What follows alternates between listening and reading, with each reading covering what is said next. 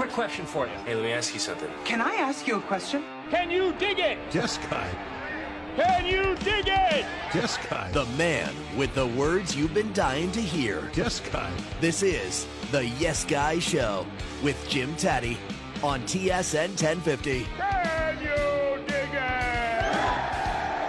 Oh, Yes Guy, episode number 90. Where does the time go? Jim Tatti and Perry Lefko with you. Coming up on our broadcast today very shortly, Graham DeLaet, Robert Geller, the voice of Woodbine, and Mike Morreale, former CFL player, commissioner, co-founder of the CEBL. Perry, how are you? I'm doing great. How about yourself, Jim? Well, it sounds like you had to think about it. I mean, come on, you're either well or you're not. I'm well. How's that? That's better. Okay. Looking for an experienced real estate agent, Charles Park, managing broker, Remax West Realty Brokerage, has 27 award-winning years of real estate experience. So looking for the highest level of knowledge, experience, and service, put Charles Park in your corner. Visit charlespark.ca or call him or text him at 647-292-8886. Servicing from Hamilton to Kingston, from Toronto to Muskoka, Charles Park will not be outworked by anyone. When you go to the fox40shop.com, you'll find the Fox 40 Titan, the Fox 40 coaching boards, the Fox 40 electronic whistle, producing 100 decibels at the push of a button. Go to fox40shop.com. Use the code YesGuy for 15% off your order. And we go top drawer here. Graham DeLaet just retired from the PGA Tours with us. Graham, how are you today? I'm great, guys. How are you? Good. We appreciate you stopping by. So let me ask you this. You're now working for TSN as a commentator on golf, of course, and recently, because of back problems, retiring. How do you like the TV gig? You know what? I actually enjoyed it a lot more than I thought. At the time, I was like, well, I kind of need something to do. I was still trying to battle through injuries and rehab and practice and get back out there. And so for like about 3 years, I mean, other than a few tournaments, I hadn't really done much. I'm like, I got to do something with my life. I'm like, Bobby Weeks is like, you should come and try a few things with us. And like, I was a little hesitant at first, but the more and more I do it, actually, the more and more I like it. It was a little strange at first, you're around the guys, like, oh, what are you doing out here? I'm like, oh, I'm working media, kind of thing. And but once I kind of accepted it, that was my next thing in life or whatever, it's actually been quite good. Wait a minute. You're in media. Do you not embrace it, or is it something that you're still getting used to? No, you know what I'm saying. I mean, obviously a player always wants to be on the other side of the ropes, but no, it's been good, and it keeps me connected to the game. I get to see the guys and hang around a little bit and go out for dinner and beers with some guys again. That's kind of the stuff that you miss as much as the the competition and being under the gun and feeling that pressure and everything. You miss the guys quite a bit, so it's good to be back out there a little bit. Well, you opened a big door there, because I think, and you could correct me if I'm wrong, I think when you say media in the PGA Tour is different than media in the big four team sports, isn't it? I mean, there's sort of different lines there. Would you agree with that? Yeah, I think every sport is probably a little bit different, but, it's easy. I guess it's easier if you're playing a team sport sometimes that you have other guys to fall back on, that sort of thing. I mean, you're out on an island when you're playing professional golf. Professional tennis would probably be similar. I mean, you got to answer the questions and it's all you. But at the same time, I wouldn't want to be on a bad Maple Leafs team and have to answer the questions from the media in that city all the time as well. So hopefully they can turn it around finally and make a little bit of a move. They got a good team. Nick Faldo retired this year after 16 years in the broadcast booth, and I enjoyed listening to him because he was frank, he was honest. Do you find when you're now in the media again, do you find it difficult to be critical of people that you know? I think a little bit, but if they're my friends, if I was sitting down having beers, we could talk about how they played poorly or whatever it was. It's like, that's what we do. You're like, oh, I hit it great today, but, I made a couple stupid mistakes and that's it. Like, guys know what they did right and wrong. When guys constantly harp on like Will Zalatoris and his putting, that gets old from a player standpoint. But I think for like Colt Knost, for example, is a good buddy of mine. He's doing great things in the media world now, working for CBS.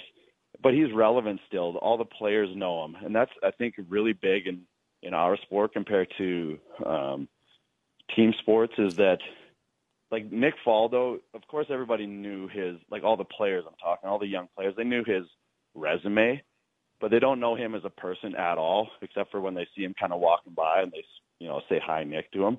So being relevant and being fresh, I think is huge in golf. And I think that there should be just more of a turnover. Like Colt can do his thing for 5-10 years, get someone else in there and keep it young, keep it fresh, because I feel like golf, it's a little stagnant. With the old Johnny Millers for a long, long time. And Faldo, even like Immelman coming in, he's at least recent enough now that guys know him. He's obviously the President's Cup captain. I think it's important to keep it fresh. And I think especially with everything that's going on now with LIV and trying to compete there and competing for fans and eyes on the game, it's going to be more and more important now than ever. Well, you touched on something that when I do hockey, I pass this along to, I work with Frank Corrado, and what I say about Frank is he can take us to the ice because he was just on it. He's still sort of playing, but not much, and that's a connection that maybe you don't get a lot on the PGA Tour because some of the guys have been around for a while, but I think that's what you would bring to the table is you could bring us out on the course because you're just recently removed from it. What do you think of that?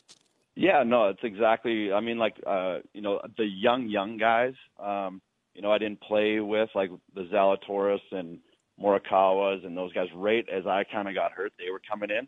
But I know 90% of the guys out there. I've played with almost every single one of them, except for the youngest of the young. So even if you're not buddies, at least you know something about them. I mean, if you get paired with them on a Thursday, Friday, you spend 10 hours with them, and you ask about their family and this and that. So there's a little bit of a connection, whether you're buddies or not. At least you have something on them. And that's the thing, like with some of the older guys that are kind of doing like the Faldos or whatever, is they have notes in front of them, but they don't actually have any kind of personal connection. Speaking of the President's Cup, you had an opportunity to play in it. You had an opportunity to participate in the Olympics. And I'm thinking on the international stage, how different is it, from playing just as an individual on the PGA Tour? Yeah, the President's Cup was probably the most fun week I ever had as a professional golfer. I think the most pride I ever felt was in the Olympics. It was kind of different because the Olympics was still pretty much a individual event. You were just playing for your country. But the President's Cup, it was legit team atmosphere. And, that's something, I grew up playing hockey and, the team aspect of that is you miss that a lot. And that was a fun week. It's like you're on the golf course and you're really not thinking about FedEx Cup points or money or your position in the field or anything like that. It's about just trying to get a half point or a point for your team the whole time and then come back in the locker room and the boys are pumped for you, or they're, they put you under their arm like, don't worry, buddy. You ran into a buzzsaw today and Phil Mickelson or whatever it was and go get them this afternoon type of thing. So super fun. And I played some nice golf that week too, which made it better, but that was a great week. Television does a great job. So don't get me wrong here. I think that it does a great job in showing you all the stuff that goes on in terms of coverage of the round. But the PGA Tour, what do you think? What can you tell us that's underrated about competing on the PGA Tour that we might not pick up in a highlight package or in a round of coverage on day 4? Well, the one thing, it's like, so I lived in Scottsdale for full time for like 4 years, and I wintered down there since the day I turned pro. And you see like the amount of work and setup, especially that event down in Phoenix at the Phoenix Open, how much goes into it. And as a player, you literally show up, on a Monday or Tuesday, the grandstand's there, all the infrastructure's there. They, you land at the airport, they have a courtesy car. Most of the time it's like a Mercedes or a Lexus or whatever. You jump in your car, you drive to a nice hotel, and it's like you're so catered to. It's actually like unbelievable. Like, going back to the Phoenix Open, like they start set up usually in like September, October, and it takes them, the tournament's in early February, and it takes them then another 2 months to tear down. So they're working on that for 6 months a year for us to come in for 5-6 days and then, jump on a plane, go to the next event, and the next event's the same way. And until I got on the media side, in all honesty, I didn't really appreciate it as much of just like how much goes in on the back end that the players actually don't even see as well, with media tents and trailers and just the amount of people that it takes and volunteers to run a golf tournament. And, you know, as a PGA Tour player, you're pretty lucky. You know, you worked hard to get there, but you don't realize how lucky you are until you kind of take a step back. You're out of the game for a little while, and then, like I said, you kind of get on the other side of it, on the media side, and you're like, wow, this is amazing. Like, you kind of pinch yourself. I can't believe that this many people are doing this to come and watch us play golf week in and week out.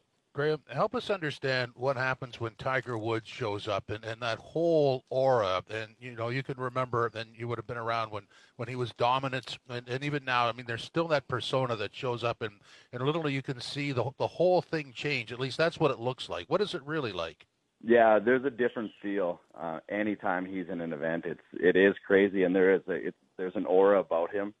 Even when he just walks down the range, he looks like he's 8 feet tall. He's strong, and you know, he comes into the locker room, and everybody just looks. You know, it's like a 12-year-old girl seeing Justin Bieber or something. It's crazy, and it doesn't matter how many times you see him or how many times you play with him. He just has something different and then this intimidation factor. You would do anything to, like, if he was sitting down and or if he wanted to sit down at your table and there was only 4 chairs and he was the 5th, I mean, someone would jump up real quick, grab a 5th chair and bring it in for him, type of thing. You know, there's so much respect for the players, and he obviously earned it. And I got to play with him once at the Players Championship on Saturday, and that's a day I'll never forget. I mean, the crowds were insane. And, yeah, it's different. Graham, I'd be remiss if I didn't ask you about your beard. You're from Canada, and there seems to be an awful lot of Canadians on the PGA Tour rocking beards. Was it incumbent upon you, being from Estevan, Saskatchewan, to rock a beard? Whoa, Weyburn, big difference. Weyburn, sorry, man, bad research. No, you're good. I'm just kidding. You know what? It was weird when I started kind of growing the beard. It was sort of before beards had kind of taken off. Now they're, you know, everyone's kind of, seems like they're kind of wearing them. And then it sort of just became my brand there for a while, and I just kind of embraced it. And I was playing nice golf, so I didn't really want to mess with anything. And then, you know, I started making more bogeys than birdies, so I thought it was time to get rid of it and start something new. You've got 2 6-year-old twins. What's that like? It's awesome. That's been the nicest part about being home basically the last few years, is all the quality time that I've spent with them. I take them to school pretty much every day now, pick them up after school, and yeah, it's just like when you're traveling, like when I was playing full time, my kids were young. They traveled with me almost every single week. I mean, it was crazy going through the airport with like a train of luggage and car seats and strollers and everything. But we wanted to be together as a family, obviously. But even when you're together and on the road together, I mean, in a early morning, I'm up and out of the hotel before 5, and then you play your round of golf and you practice afterwards. You get a little bit of physio and maybe a workout. You're home back to the hotel by 2, 3 in the afternoon. And then it's like blackout curtains and have an hour nap. And then you get up just in time to go out and have, you know, a bite to eat with them and put them to bed. So even though they're with you, it's never like quality time as a dad. And I would have never even noticed it until I stepped back and I was like, man, I would have missed out on so much if I was still playing full time. Obviously, I would still love to be playing full time, but that's definitely been the silver lining, is the quality time and spend with the kids. And my son's playing hockey now, and my daughter's big in dance, and it's been a lot of fun. We ski a bunch in the winter. They do. I just kind of poke around on the greens, but it's been awesome. Well, Graham, I've just fired my research assistant, because his research was terrible. But I want to ask you, going back, what I asked you before about the Olympics, what was that experience like? They talk about walking in with all these other athletes from different sports. Did you appreciate it more being in it as opposed to just watching it on TV, if you did? Yeah, no question. And David Hearn and we got to walk in the opening ceremonies, and it was amazing to see. And like, it was emotional for the two of us as well. But you know, we're lucky as professional golfers. if we didn't play well, like I went to Greensboro the next week and played for an $8 million purse right from Rio, just flew straight up there, but the amateur sports, they train for like 4 hours a year just to get there. That's the pinnacle.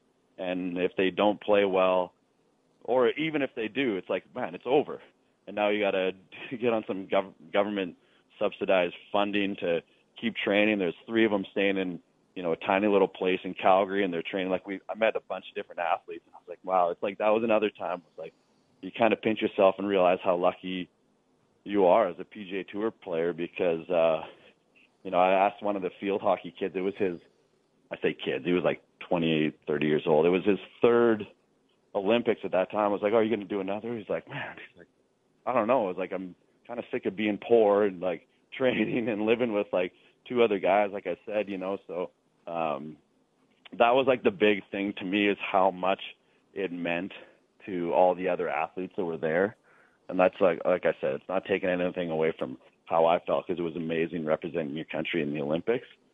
But it puts things into perspective for sure how much and I get goosebumps just kind of even talking about it and just thinking about walking through that opening ceremonies again. Graham, thanks very much for your time. Really appreciate it. You bet, guys. Have a good one. Thank you. If you're an experienced real estate agent looking for comprehensive value and a distinct advantage, contact Charles Park, Managing Broker, Remax West Realty Brokerage, offering state-of-the-art technologies with exclusive coaching and mentoring. For a confidential interview, call Charles at 647-292-8886 or email charles@remaxwest.com. When you go to fox40shop.com, you will find hockey products like the Fox 40 Call, the Fox 40 Superforce CMG, and don't forget to pick up a copy of the 40 Ways of the Fox, Ron Foxcroft's inspirational book for new entrepreneurs and business veterans alike, fox40shop.com. Use the code YesGuy for 15% off your order. Welcome back. Yes Guy, the radio show on TSN 1050. Jim, Tatti, and Perry Lefko with you. This segment is sponsored by Braley Financial Advisors Incorporated. Financial advisor Herb Braley, ready to help you with your financial needs. If you want a comfortable and real conversation about your options, contact Herb at 1-877-734-3055 or visit his website, BraleyAdvisors.com. With 31 years of experience, Herb will help you do what you want to do with your money and get it back to you when you need it the most. Financial clarity and comfort with Braley Financial Advisors Incorporated.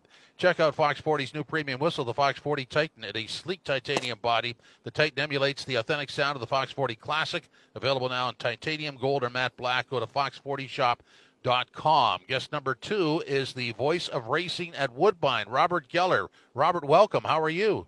Thank you for having me, Jim. I'm doing really well. Thanks. And you just come off a Queen's Plate call, and obviously it was quite easy because the winning horse Moira just ran away from it. What was that like? It was electrifying because the crowd was really into her and watching, I think, for her performance. I know she was well supported, and she was really, the filly against the boys is always a great story. But when they came for the home stretch and she made her move, it was so quick and such a devastating move that the crowd just erupted. And it reminded me a little bit of the win by Wanda Godot in, I think it was 2018, when the Mark Cassidy filly won. But I think Moira was, in some ways, even more of a story because she's so lightly raced and she has untapped potential. And the manner of her win, as you mentioned, just careering away, to win by 7 lengths and be geared down, that really, underscores just how strong a win she put in. Well, Robert, I'm going to ask you right off the top, do you think she has Triple Crown potential? Oh, 100%, Perry, no doubt. I mean, I don't think she's beatable in the Triple Crown by anyone here. I just think it's a question of where they want to run, whether they want to take on a real, strong contenders in the United States, and whether they want to persist with the Triple Crown, because I just don't see on the dirt track at Fort Erie a real challenger. And I think, interestingly, too, I mean, her bloodline as far as the dam, Divine Ada, she actually transitioned to turf racing later in her career. It was a short career, but she ran a couple of good seconds and thirds in what were turf races, going along against horses in Belmont and tracks in the East Coast. So I think she's got it in the bloodline. She's got every reason to dominate again. There was a close Triple Crown possibility a couple of years ago with Mighty Heart, an interesting story about a horse who had one eye and just seemed to overcome a lot of odds. Were you, as a track announcer, to use your expression, gearing up for the possibility, and when it didn't happen, were you as deflated as the crowd was? a little bit. I was. I think perhaps the hardest part of that particular scenario with Mighty Heart was that the race was lost early. It wasn't even as if the crowd and I had a chance to really cheer for or root for him, because there was such an aggressive early move by an opponent to take on Mighty Heart. And Mighty Heart, being the sort of horse that he is, as soon as he's challenged, he retaliates, which was his strength in the Queen's Plate, turned into a detriment in the Breeders' Stakes, where he immediately started to really run early. And it was, of course, a mile and a half, being longer, untried on the turf, and it really paid a price on him later, so that by the time they came down towards the final 3 furlongs, he was already a beaten horse, and the air had gone out of the crowd. It had almost gone out of me as well, because it was such a disappointing spectacle to have the build-up. We had waited, 2003 is the last Triple Crown winner in Wando. But it, in some ways, didn't disappoint me on another level, in the sense that I don't know if Mighty Heart is a dominant horse. It's a very different type of story. Mighty Heart's all about courage, all about overcoming the odds. I think when we get to a horse like Moira, this is about a completely dominant, classy filly who, if she was to win the Triple Crown, we would not have any detractors of her ability to have earned that. And I think that you want a Triple Crown winner, just as they do in the United States, to be dominant, because you don't want, I mean, even when Real Quiet lost the Triple Crown on the last head bob to Victory Gallop, some people were relieved, saying this is a horse that isn't bloodlines and isn't necessarily a champion. They want a champion to win it. Robert, take us into the booth. I think race calling is one of the more undervalued or underappreciated skills, just because there aren't that many people that do this. So how did you hone your craft? Well, thanks, Jim. I appreciate that. I do find it to be about just the experience of doing it more and more, and it takes, like any craft, a lot of polishing, and it's something that, you know, you can be your own worst critic and very hard on yourself. But, I mean, you have to strive for excellence but not perfection, because it's such a split-second type of job. And so much of it is concentration and learning how to, in so many quick ways, focus even under difficult situations when things may be distracting. I do believe that just going to the track and getting experience takes many years. But as you get comfortable with yourself and your own ability to relax into it, your own style emerges and your own expressions emerge. And I think that you start to feel a sense of where you belong as an announcer in terms of your style. I don't think it ever ends. I mean, it's like any craft. But the keys are really concentration, memorization, the ability to, in some ways, not filter what you want to say and trust what comes to you in the moment, because you want the image on the screen, because today, of course, our audience is very different. Years ago, it wasn't so geared to television. It was more about radio. And you want what you're saying to match what people are seeing. And when they see that that's a match, even in the actual emotion of a race, so, you know, if you're too strong on a race that doesn't warrant it, or if you're strong on a race that does, people can tell. And I think it's really about authenticity. But all to say that, you know, I grew up on radio, listening to radio announcers as a race caller. And I think it was very helpful, because you learn to fill in the gaps that people who might not be able to see it could imagine. So you're really creating the picture like anyone who does radio does. I think radio is actually a very visual medium, because you have to fill the picture in for the audience. And I think that's a great background to have. Whereas television announcers are different. And I think I've evolved in that way. But my feeling is, as long as I know it feels comfortable, I think that the audience will feel comfortable. And when I'm not, I think people can tell. So you talked about concentration. For anybody who doesn't know, you're going to have to deal with one race and then move on and call another race, and, you know, be able to identify different horses and jockeys and whatnot. It's a very consuming thing, and yet you don't have a lot of time to do it. So what is your secret? It is just a matter of associating silks with names, and you have to do it really quickly, as you say. I mean, the key is when they come out onto the track. You can do all the, you know, so-called reading about horses' background and remembering what you saw from a previous start, and that's useful, because after all, you look at a field and immediately you can identify a number of those horses because you remember seeing them. but not always will they have the same color. Some are claimed, some are different first-time starters. Some of them, will have a different cap color, and on it goes. But the real part is they go on the track, and from that moment to the start, you're busy. You're actually memorizing them, and you need to say it out loud to yourself. And I mean, it might sound a bit odd to someone who's watching you that you're talking to yourself, but when you say something and it actually is heard back by yourself, it actually locks it in. And the other part to me is I'm not someone, a lot of announcers do this, I'm not someone to color a program. To me, there are enough colors out there to actually just focus on what's out on the actual track, but to see in your program if there's anything that needs to be noted. So especially at Woodbine on turf, especially with horses like Mark Casse, who brings a number of horses from the same ownership, I'm looking at cap colors, nose rolls, gear changes, blinkers, anything that when they're in a pack that I could spot that blinker, I can spot that nose roll, I can spot that cap color, or when the weather changes. And you absolutely never know when you might rely on it. And it's a split-second moment, and it gives you such confidence to know that you can just say, oh, I've got it in my program as a note, or I've got it in my mind. And it's the littlest things that matter.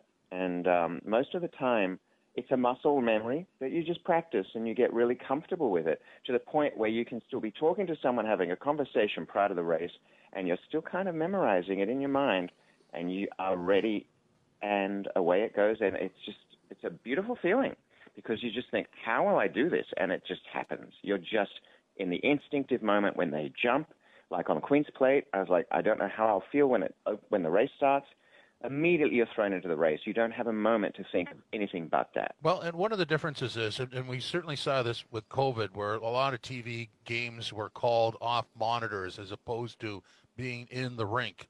You're looking through a set of binoculars as you're calling this. Most people that call, well, I think everybody who calls an auto race, regardless of TV or radio, is calling it off a monitor because it's just too fast. But yours is, in some respect, old school, but really sincere, isn't it? I feel it is. I mean, I'm looking firstly through binoculars, and then as they come into the final, maybe inside halfway down the home stretch, I'm not relying on them. I'm looking through, just looking at like any fan with a naked eye.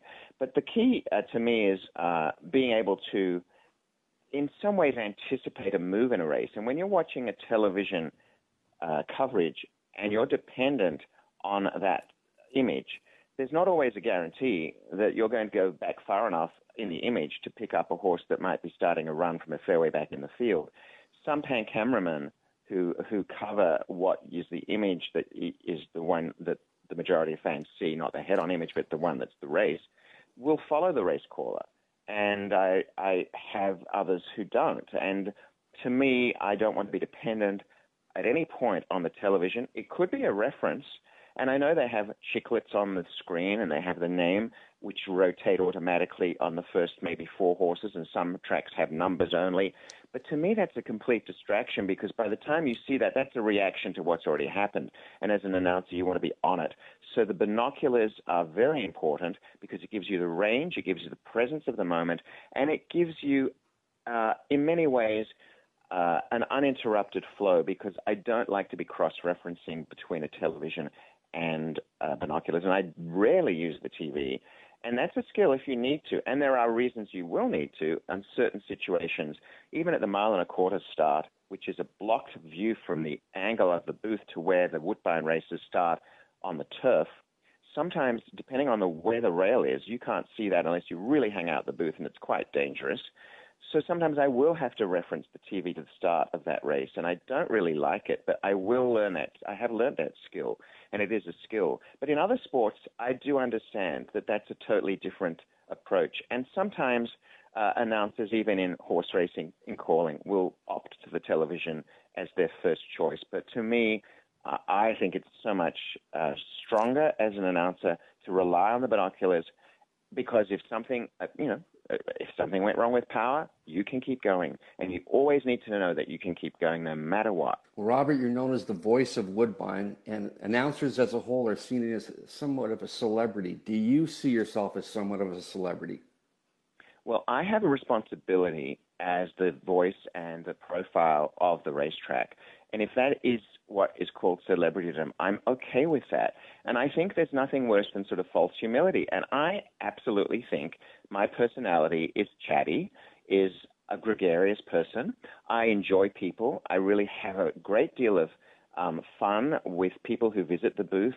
I love to meet visitors because they come to Woodbine for the experience, and I want them to have a great experience. So I embrace that part of being responsible to fans, and if I have critics, I accept that. If I have fans, I embrace that. And I think that's really important because I think that's part of the persona of the job. And I know I have to do Master of Ceremonies performances at different functions, and people want to get to know who you are, and I respect that, and I'm okay with that. So I've learned to embrace it, even though there are times when it can be demanding because they're asking of you things that you weren't expected to do in your job.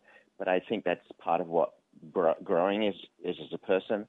And I really believe that, especially in racing today, we need to embrace the real fans because I am a real fan. I know what it's like to be at the track and cheering and want to win and want to experience all the aspects of a racetrack and get to know some of those personalities. So I understand it from the other side, and so I want to be of service to those people. Robert, really enjoyed the conversation. Thanks very much. It's a pleasure, Jim. Thank you, Perry. I appreciate it. This segment is sponsored by Braley Financial Advisors Incorporated. Financial advisor Herb Braley, ready to help you with your financial needs. If you want a comfortable and real conversation about your options, contact Herb at 1-877-734-3055 or visit his website, BraleyAdvisors.com. With 31 years of experience, Herb will help you do what you want to do with your money, get it back to you when you need it the most. Financial clarity and comfort with Braley Financial Advisors Incorporated. Let's talk about advanced planning. Your life, your say, your tribute in all your way. Turner and Porter Funeral Directors. Let's start a conversation. Visit turnerporter.ca. This is Yes Guy, the radio show on TSN 1050. Welcome back to Yes Guy, the radio show. Jim, Tatti, and Perry Lefko with you. Homeowners and first-time buyers, if you're considering purchasing, refinancing, if your mortgage is coming up for renewal, talk to Dean Romani, TMG, SafeBridge Mortgage Solutions. Dean will provide you with custom-tailored mortgage solutions for all your needs. You can contact Dean on Twitter at MTGDean. Go to safebridgefinancial.com or give him a call at 416-885-1761. Master your game strategy with the Fox 40 coaching boards available for basketball, hockey, football, and more. Use the code YESGUY at checkout for 15% off your order. Go to fox40shop.com. Now we bring in the commissioner, co-founder of the Canadian Elite Basketball League, Mike Morreale. Mike, how are you? Oh, I'm doing fantastic, gentlemen. How are you doing? Well, let me check. Everything's good here. Everything's good here. You've just finished your fourth season with the CEBL. First of all, Perry, jump in here. Are you okay? Is everything good with you?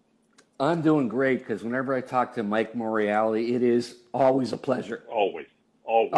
Always a pleasure. There's no question. I can't remember when it was never. When there's any kind of animosity, it was always a pleasure. Every time, every single time. All right. You've just finished your fourth season of the CEBL. I mean, really, so you launch it in 2018, and then, of course, this thing called COVID comes by 2 years in.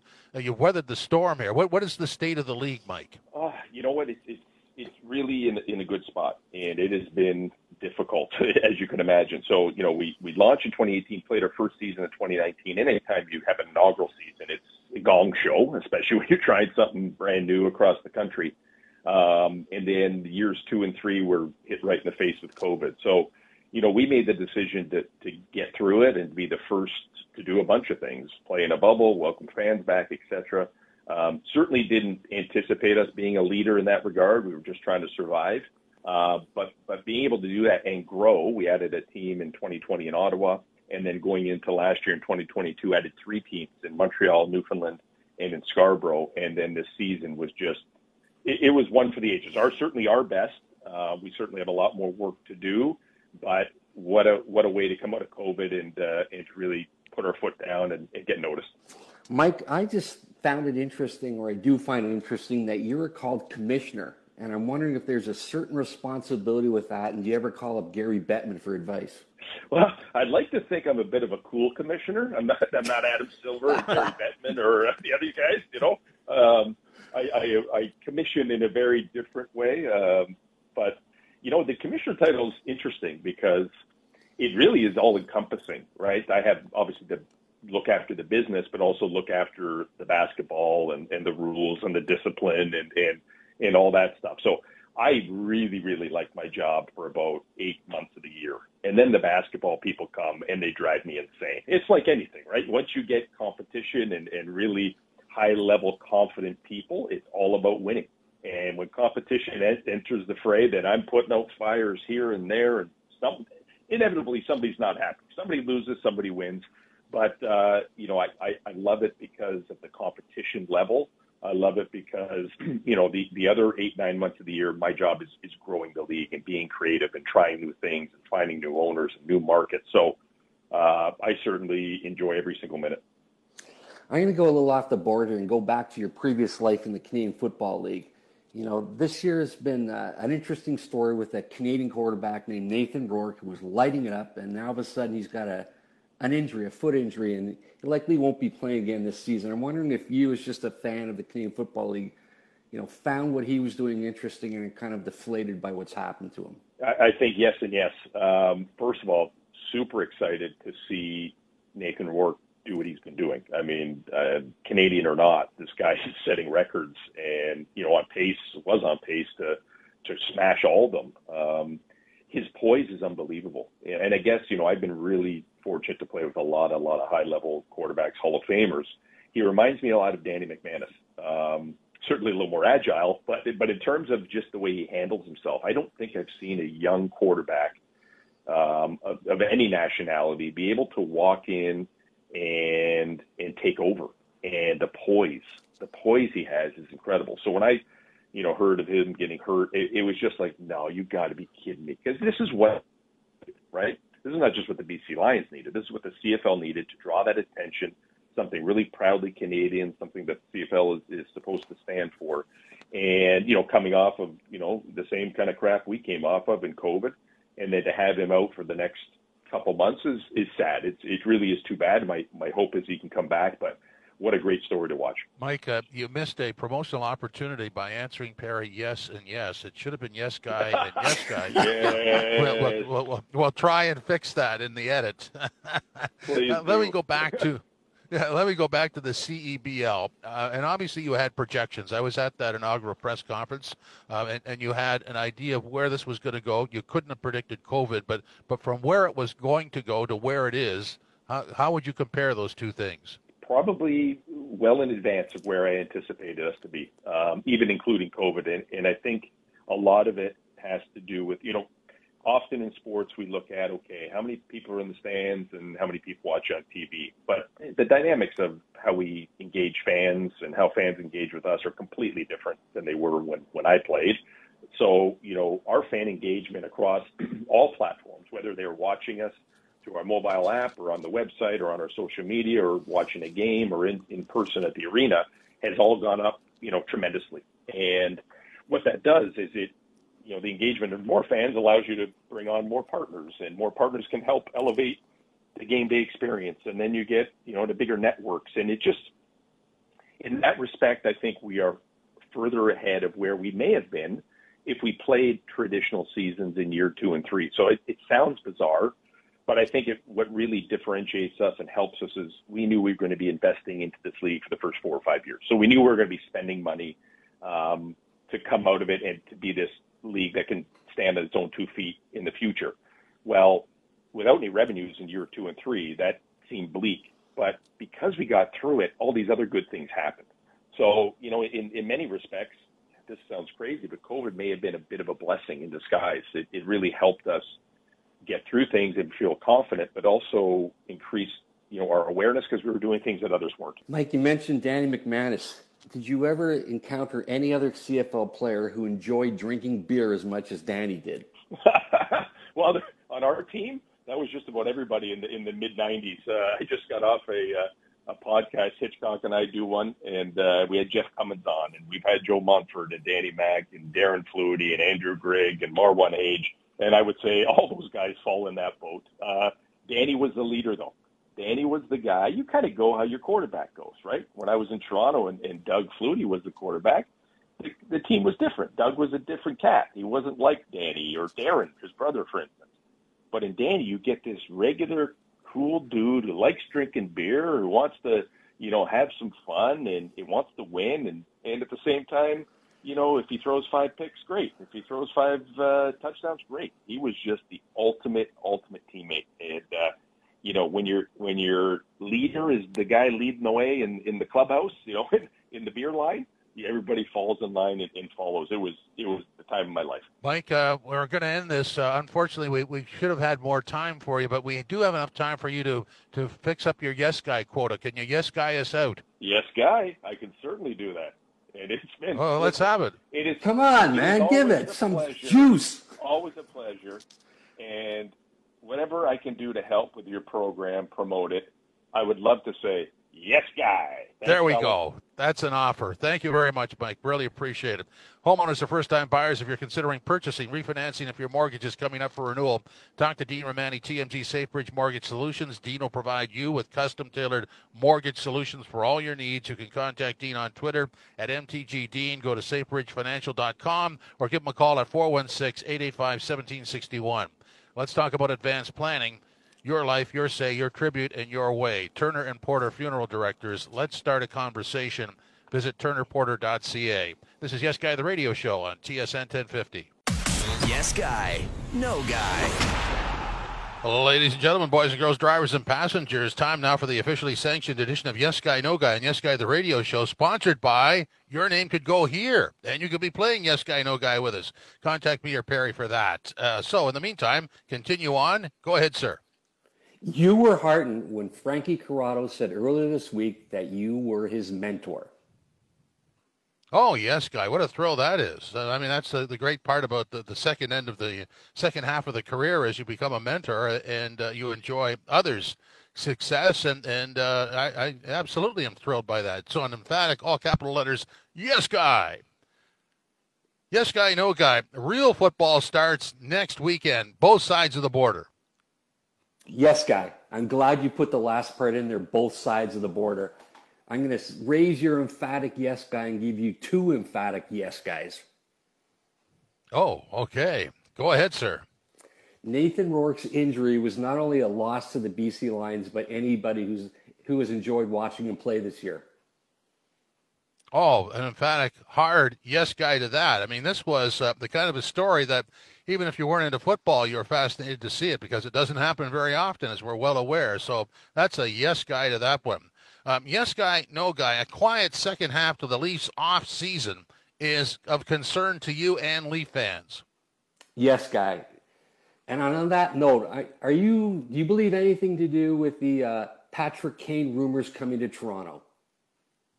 Well, I believe that somebody should be looking into it just because it could be a big factor in anything. You are, as a general manager, you're hired to do what's best for the franchise. It's best for the franchise to kick the tires on that. So I'm going to say yes, Guy, to that. Go ahead, sir. Again? All right. It's always a pleasure talking to Mike Morreale. Yes, Guy. In fact, I can't remember when it wasn't a pleasure, and I think we alluded to that in our conversation. He's a great guy, a great mind, and we wish him all the best with the CEBL. Yes, Guy, No Guy. You're already fed up with or I don't know if fed up's the right word. You're already tuning out. I don't know if that's the right word. You're already Guy, where are you going? Too much. You've already had too much of Argos Tiger Cats games. No, Guy. You can never get enough of Argos Ticats games, especially, emphatically, on Labor Day. Oh, yes, Guy, to that. Go ahead, sir. The PGA Tour likely staved off some defections to live by upping their purses. Oh, yes, Guy. I mean, that was a no-brainer. They had to do something. They couldn't. Status quo was not going to work, and I think they have to continually sort of rewrite their own playbook on what to do going forward because the LIV Tour has already taken a dent out of it and will continue to do so unless the PGA moves forward. Yes, Guy, No Guy. Moira will win the Canadian Thoroughbred Horse Racing Triple Crown. I hope so, but there's also talk that they may skip the Prince of Wales and try to race her in the U.S. Okay, I'm going to slip another one in very quickly. Yes guy, no guy. The Blue Jays' dominance of the Red Sox makes the Jays look better than they actually are. Yes guy. Wow, that was a quick answer. A terse yes guy, yeah. Okay? Okay, yes. Well, I want to thank everybody for stopping by. I hope you enjoyed episode 90 of Yes Guy. Hope you come back next week for episode 91. I want to thank our guest today, Graham DeLaet, Robert Geller from Woodbine, Mike Morreale, and I want to thank our sponsors, Charles Park, Dean Romani, Fox 40, who am I missing? Herb Braley, and Turner Porter. Thank everybody, and Yes Guy!